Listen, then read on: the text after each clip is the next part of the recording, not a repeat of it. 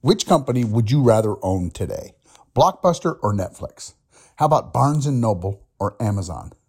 Well, these are easy questions because you already know the answer. We already know who won. But if we were to roll the clock back, say 20 years, this question would have been a lot harder to answer, wouldn't it? Hey, it's Peter Harmon, the Food Guru, here with your weekly pep talk.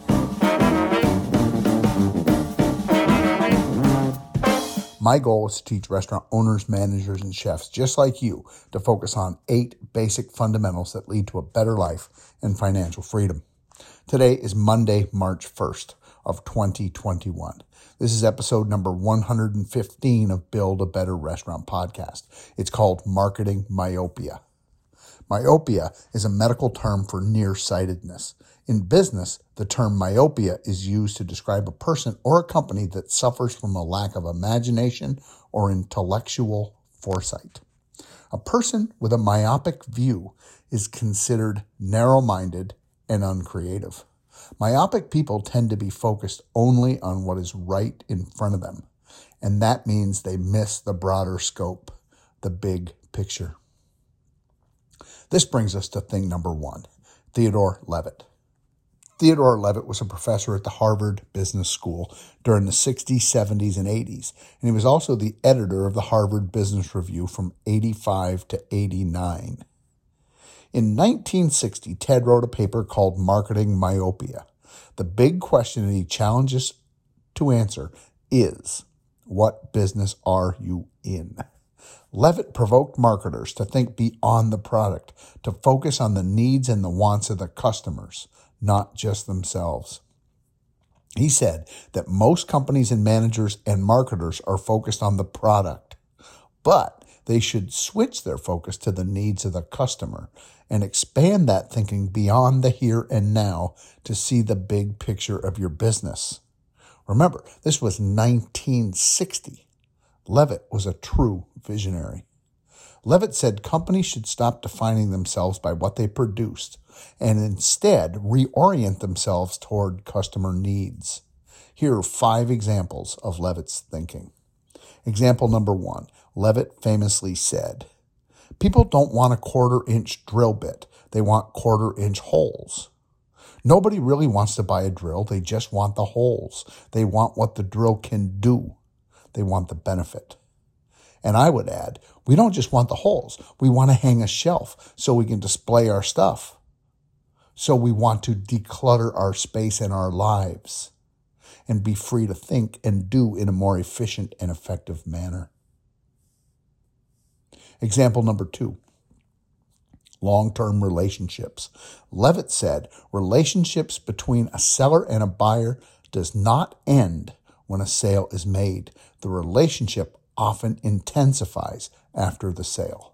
The sale then merely consummates the courtship, at which point the marriage begins. And how good the marriage is depends on how well the seller manages the relationship with the customer. Such dynamics are found with services and products that we buy over and over again. It's like our relationship with our grocery company or our produce guy. I also want to add this. In regards to relationships with our customers, humans have to eat 3 times every day. And as restaurant owners, we need to see ourselves as partners in this ongoing process. The question we need to ask is, how can our products become part of our customers' daily lives, not just on special occasions? Okay, example number 3 of Levitt. He said that creativity is thinking up new things, but innovation is doing new things. What is lacking is not creativity in the idea-creating sense, but innovation in the action-producing sense. And another way to say that is, coming up with the ideas is one thing, but putting them to work is another. Okay, example number 4 is the railroads. In 1960, Levitt wrote that the railroads did not stop growing because the need for passenger and freight transportation declined. See, actually, that grew.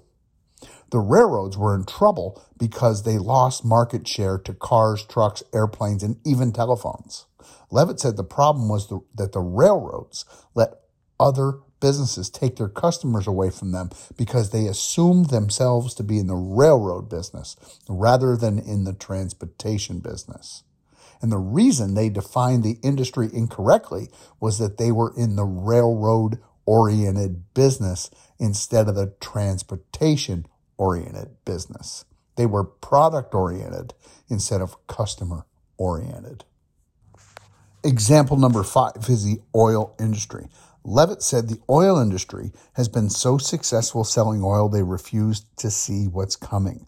Big Oil had the opportunity to get into solar and wind and nuclear energy, but they only saw themselves as oil people, not energy people. Okay, so this brings us to thing 2, Blockbuster versus Netflix.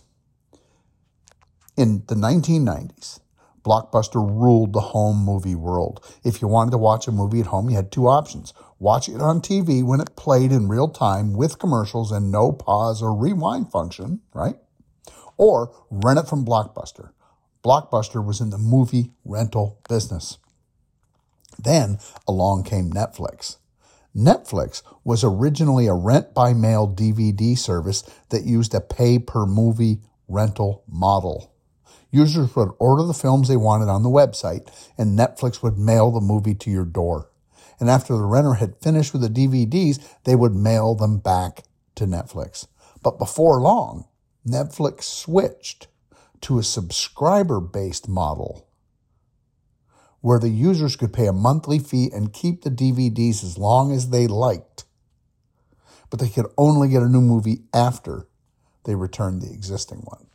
And then, in 2007, Netflix did something unimaginable. They became a streaming service, and we no longer needed to send things through the mail back and forth. They changed the way the world watched TV. For a monthly fee, we could stream as much as we wanted. Wow. And then, in 2012, Netflix produced House of Cards, a TV series. And they put the entire first season up at one time. And this gave us the ability to watch the entire season at one time or at whatever speed we wanted. And binge watching TV shows became a thing. Wow. Netflix mail order rental model was a direct challenge to rental giants like Blockbuster. In fact, Blockbuster filed for bankruptcy in 2010. But that should have never happened. In the year 2000, Netflix CEO and co-founder Reed Hastings went to Blockbuster and tried to form a partnership, and their CEO just smiled at him and laughed at him. Wow. Blockbuster even had a chance to purchase Netflix later for $50 million, and they said no. And as of today, Netflix is currently worth over $200 billion, and Blockbuster is out of business. Ouch. I believe even if Blockbuster would have bought Netflix, they wouldn't have brought it to where it is today because they didn't have the vision or the passion. The Blockbuster management had a myopic view. Now, here's an interesting question. What's the future of Netflix?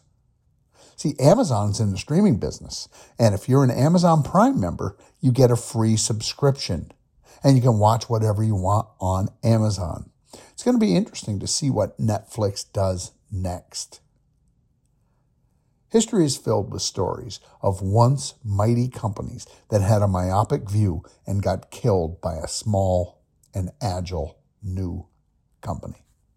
It could be your company. Okay, and this brings us to thing number 3. Restaurant thoughts from me, the food guru. Okay, so what about your restaurant and your company? What business are you in? What business do you think you're in, and what business should you be in? What's threatening you and your business? Or maybe a better way to say that is, what does the restaurant industry want to kill? What is our industry fighting against? Okay, here's one. It's the $15 minimum wage. Our industry is at war with the minimum wage. And I say, why not embrace it? Why not become a leading industry of the future? Okay, now before you get all fired up, just think about that for a minute. One of our biggest problems is we can't find qualified help. And we want to keep wages low. I mean, it's crazy. We can't have both low wages and the best people the market has to offer. It just doesn't work that way. People need to earn a good living and have a job they're proud of and a career they're proud of. And we, as restaurant owners, need to make a little bit of real money too, don't we? The problem is our business model is broken and it needs to be reinvented. Why not embrace the opportunity? The restaurant industry has a reputation as an industry for losers or the undereducated or just short-term employment while people are waiting for their real jobs to come along. Why not make our industry the industry to be in? We need to reimagine our business model. We need to think big. So the question is, how can we use this information and this opportunity to reimagine our business? Here's another thought. Why is going out to lunch cheaper than going out to dinner? Like 3 times less expensive. People only want to spend, say, $6 to $12 for lunch, but they'll pay double or triple that for dinner. Why? Okay, here's another one. There are 2 ways to look at food. Number 1, as a celebration of life with, having fun and cocktails and friends and all that kind of stuff. And the second one is as fuel. Look at food as fuel. How about this? The truth is that America is fat as shit. We're eating too much of the wrong fuel. We need to replace the bad stuff that we eat with good stuff that we should eat. Here's a fun term for you, garbage mouthing. This is when we just cruise around mindlessly stuffing things in our mouths, like junk food or bacon or cookies. But here's the problem. Where can I get good, smart food? Think about going on a trip and you go to the airport. They have endless chain restaurants all selling food that's not very healthy or good for us or enlightened. And the reason they do that is that 95% of people will eat garbage, cheap, fast garbage. But what if there was an alternative? What if there was a better way? The question we need to ask is, what business are we in? Personally, I think we're in the food business and the entertainment business and the relationship business and the health business. I mean, think about it. We are what we eat. How can we avoid being the railroad or Blockbuster? I think we need to realize our customers need to eat 3 times a day, and people need to celebrate life with their friends and loved ones frequently, and people need good, fresh, wholesome, nutritious food.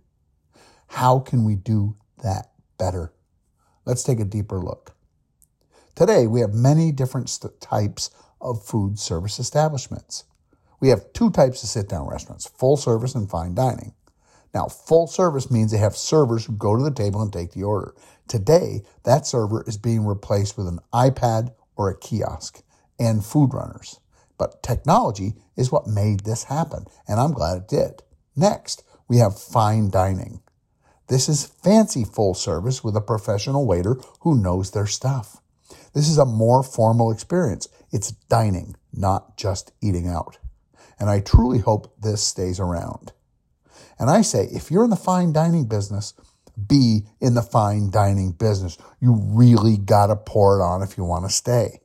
I predict that this segment is going to shrink drastically in the next decade for 2 reasons. Number 1, there's not enough great talent to go around with the professional waiters, bartenders, and great cooks.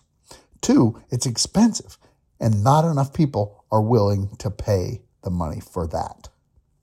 Okay, the fine dining restaurants that do survive will have to become great at service and delivering a first-class dining experience. And if you can't do that, then you and the customer would be way better off with an iPad or a kiosk. Okay, then we have quick serve fast food and convenient food. This has been the fastest growing segment in the food industry. These are usually small places with small menus and a small focus. Good or okay food pretty fast. This segment needs a real healthy option. And I believe this is where the real opportunity is. Okay, then we got the grocery store. Okay, we go shopping for the week, we buy food, we take it home, we fix it. But in the past decade, this has really changed. The grocery store has gained a huge share of the dining out and the take-home dollar. Grocery stores are big into hot and cold prepared meals to go, like Chinese, Italian, and even sushi. And some of them are doing a great job at it. I say, keep your eye on Whole Foods. Remember, Amazon just bought them, and Amazon is really, really smart. In the good old days, Mom used to stay home and cook dinner every night. She went to the grocery store, she bought groceries and cooked for the family. Today, that rarely happens because in the 1970s, Mom went back to work, and this started a new trend called home meal replacement.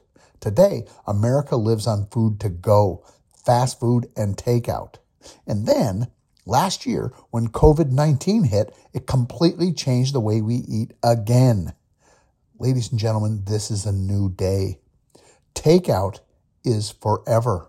The real takeout craze is about to start. I believe people will still go out to eat in full-service restaurants maybe 2 or 3 times a week, and they're going to cook at home maybe 1 time a week, like Sunday family meal. But that leaves a lot of opportunity for you if you're in the right place. You see, most Americans don't want to cook anymore. We don't want to buy a 1/4-inch drill. We want to sit on the couch and watch TV.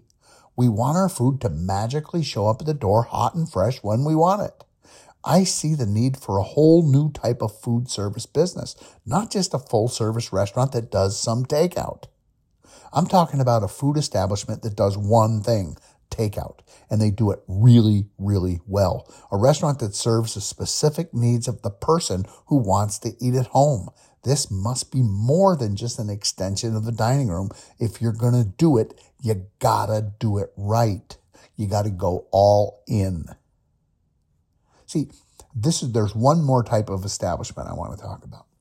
Ghost kitchens. People love this one because it sounds ominous. Ooh, it's the ghost kitchen. I love it. Here's what it is. You build a central kitchen and you run several restaurants out of that kitchen. And the customer never comes to the building or the restaurant or the kitchen because it's a 100% delivery model. There's no dining room. It's all done over the phone and the internet. It's designed to do one thing, deliver great food.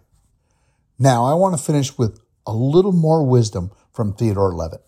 Theodore also said, nobody wants to go to the gas station to fill up their cars with gas. It's not fun. It's a chore. It's an annoyance, but we have to do it. And there's no way to make it cool or make it fun. At best, we can only make it less annoying, but it'll never be fun. It's like the drill bit. We don't want the drill. We just want the hole. We don't want the gas. We want the ability to keep driving our cars forward. And I say, if we dig a little deeper, we realize most people don't want to cook at home. It's a hassle, and then you got to clean up. Most of the time, it's a chore we would like to get away from, and that's where you come in. You have the opportunity to make a life a little less annoying for your customers. It's a win-win deal. Most people want to eat dinner and binge watch Netflix at the same time, don't they? Okay, here's my point. Another important point, so pay attention. Why do we eat? Why do humans eat? Energy. We need energy. We need healthy food. So why are we all selling crap? I'm serious. Think about the bread at Subway. It's about as healthy as a donut. And it turns out that the food at McDonald's isn't really that good for us either. And some of the food that you are feeding your customers and their families and your families is just not that good, is it? There is a better way, and your job is to find it. Okay, let's wrap this up. The future has just arrived. It's time to adapt. The question is, what business are you in? And what business should you be in? This week, your homework assignment is to think of creative new ways that you can serve your customers better.